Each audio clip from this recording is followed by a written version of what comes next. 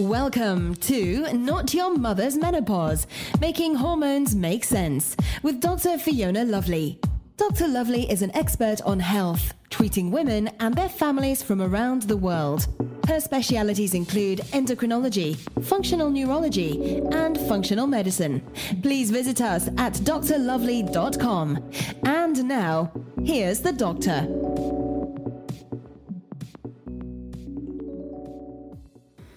Hello, ladies. Dr. Fiona Lovely here of the Not Your Mother's Menopause podcast. How's everyone doing? It is a gorgeous spring afternoon here in Western Canada, and true to Canadian style, we're about to get a big dump of snow this weekend. But you know, it's a-okay because it can't last forever, right? Anyways, episode 74 today, and I'm going to cover the topic around heavy bleeding, a very, very common thing for women in perimenopause, and even women who aren't yet in perimenopause. Before I get too far into the details, I wanted to share a little bit of information from our episode sponsor today, Hook Media Marketing.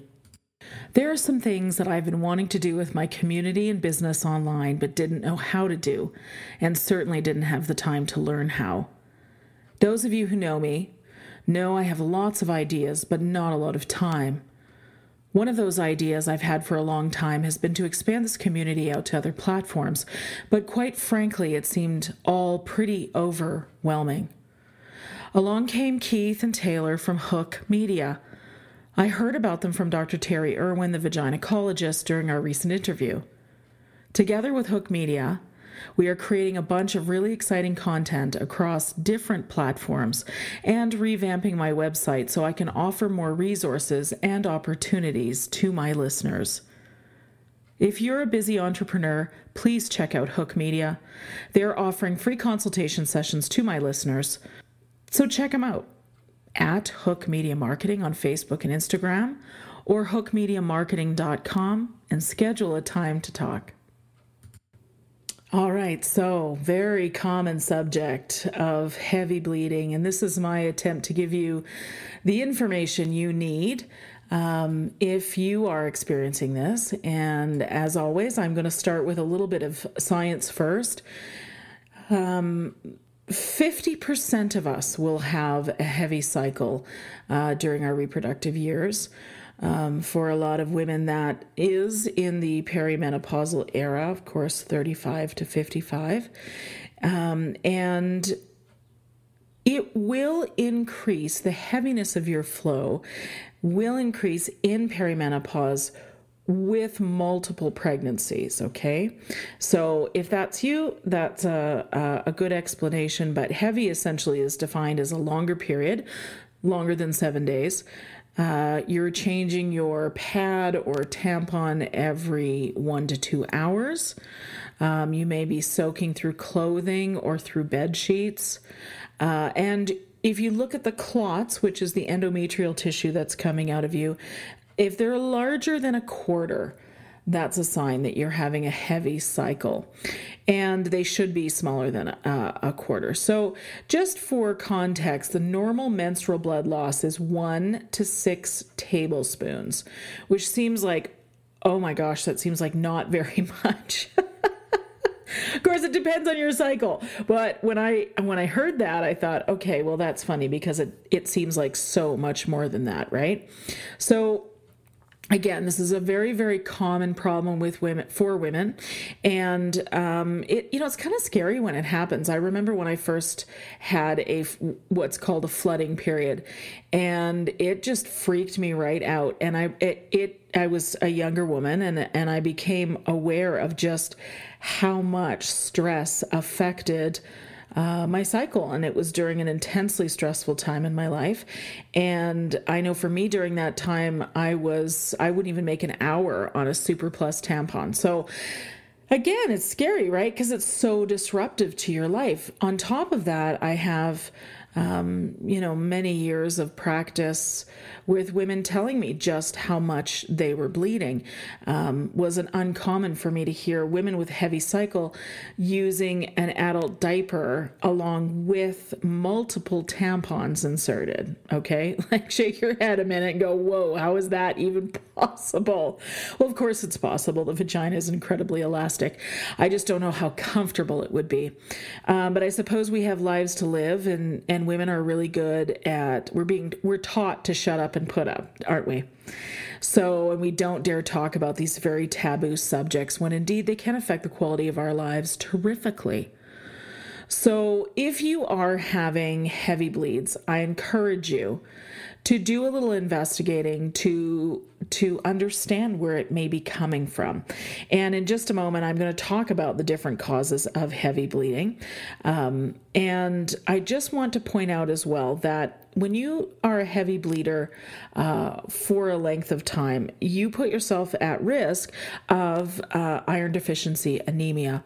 And that shows up like weakness, fatigue, low mood, etc. There's a lot of things that are associated with anemia.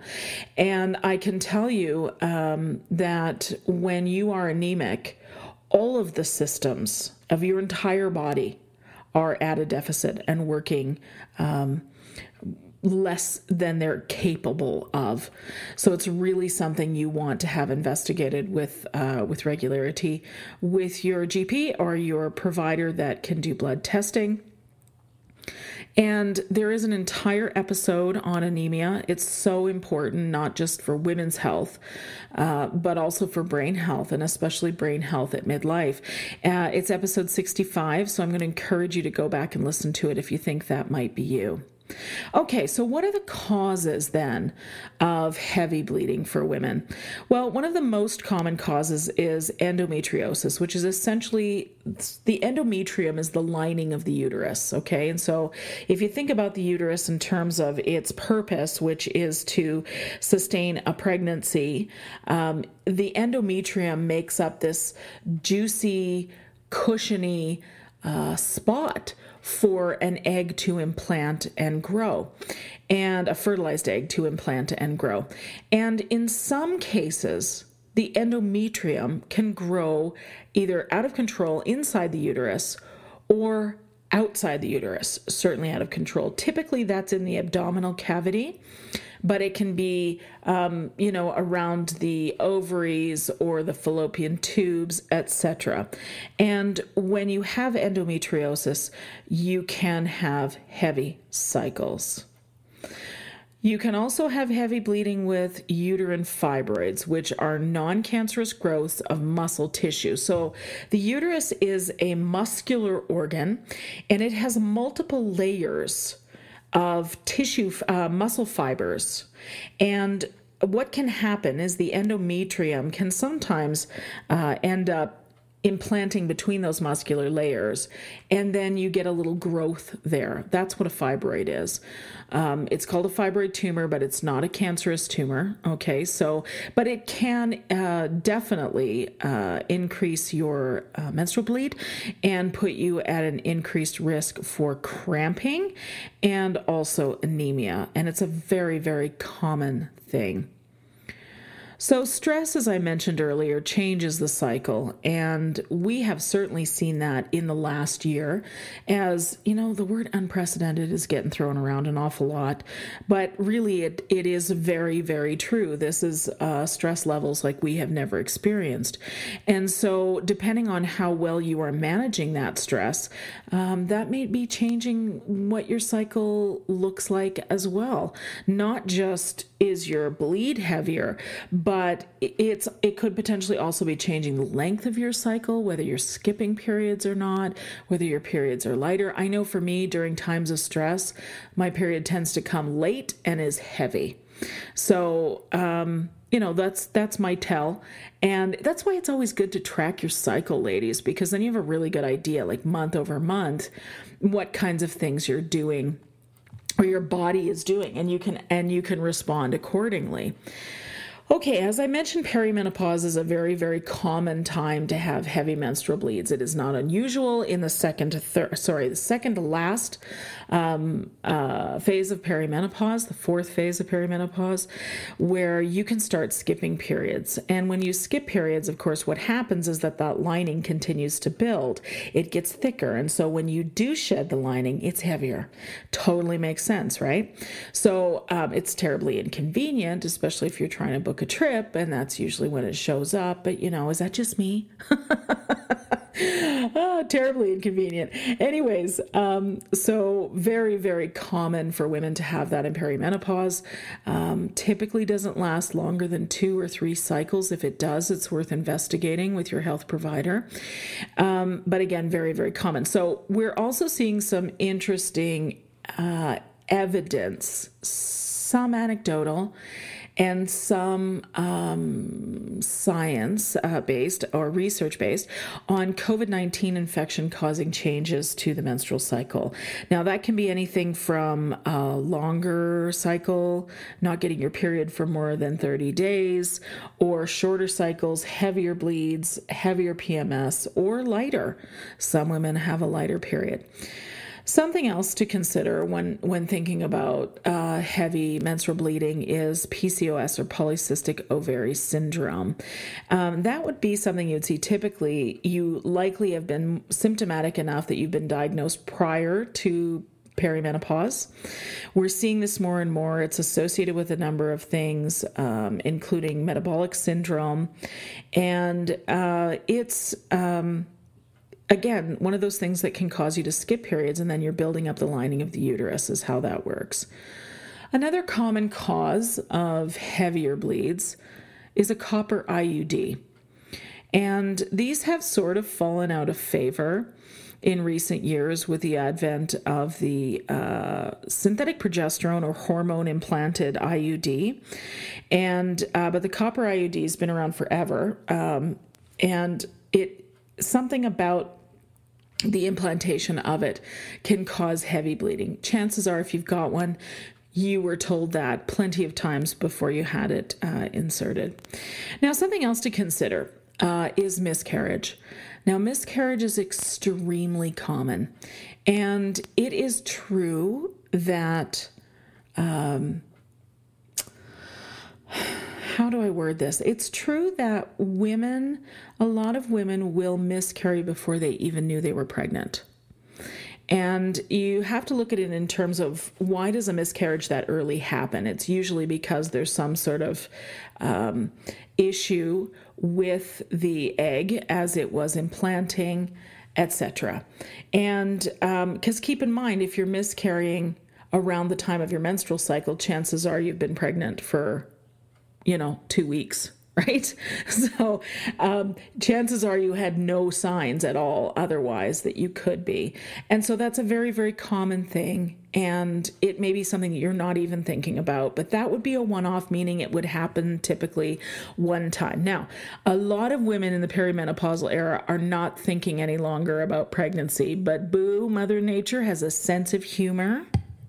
And as long as you are ovulating, you can get pregnant. It doesn't matter how old you are. So you still need to be concerned about birth control if you are sexually active. Okay, another reason for uncontrolled menstrual bleeding is thyroid disease that either hasn't yet been diagnosed or isn't well controlled. So this is a more and more common thing I'm seeing in my practice is women with thyroid issues. So make sure you're working with a practiced provider around thyroid. Super, super important, because thyroid disease has it's nuanced and there's multiple layers to it. And those testing your blood, especially here where I am in Alberta, aren't always testing all the layers of how the thyroid functions. So you really need to be working with somebody who knows what they're doing with the thyroid. And there's quite a few episodes where I talk about thyroid function and the appropriate testing So you can always go back and reference those as well. The final thing I want to talk about why heavy bleeding can happen is estrogen dominance. Again, so common for women. So we have these two primary movers in the female hormone system. We have estrogen and progesterone. And estrogen rules the first half of the cycle. So that's the time you bleed until the time you ovulate. And during that time, estrogen's job is to tell the lining of the uterus to grow, to proliferate, to become juicy and cushiony in preparation for implantation of a fertilized egg. And when the ovulation happens, but no egg gets fertilized, then the signals go to releasing that endometrial lining. Okay, that's essentially the menstrual cycle over approximately 28 days.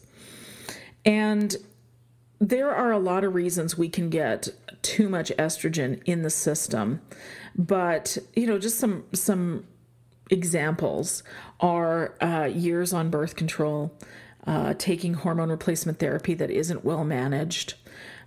We get it from cosmetics. We get it from car exhaust and carpet backing and paint and a number of other chemicals in the soup that we're in. It's in the lining of aluminum cans.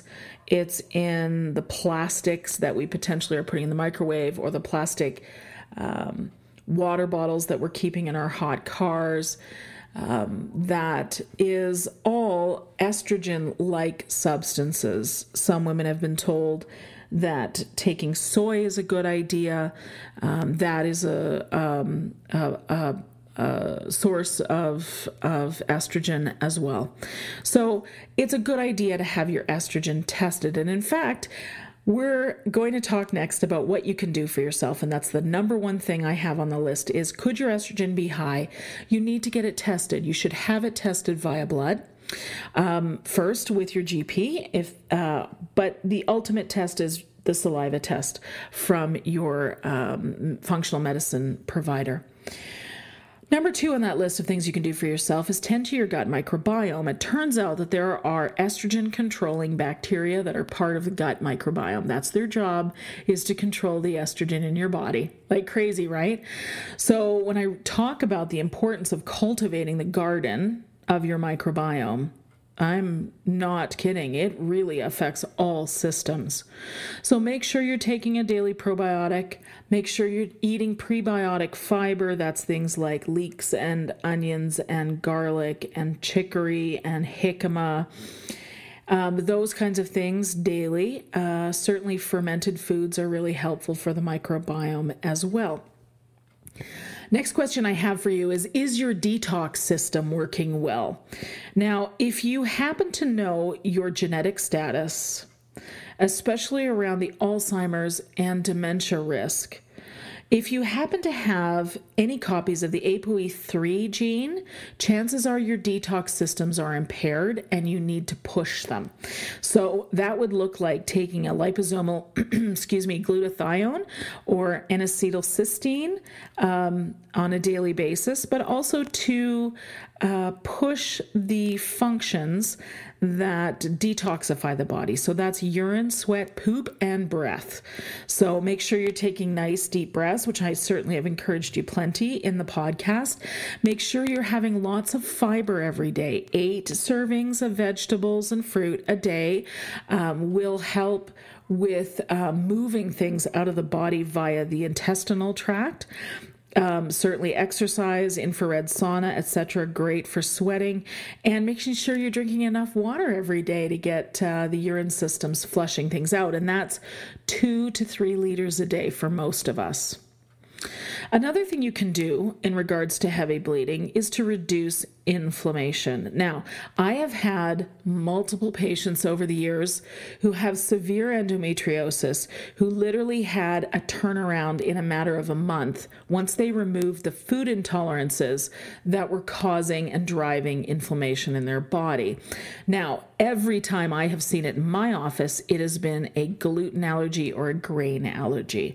So if you struggle with endometriosis, endometriosis and your doctor's only given you prescription options for it, I'm going to encourage you to try going completely grain-free. It has to be gone from the system. It can't be a little bit gone or mostly gone. It has to be totally gone because it's an allergen.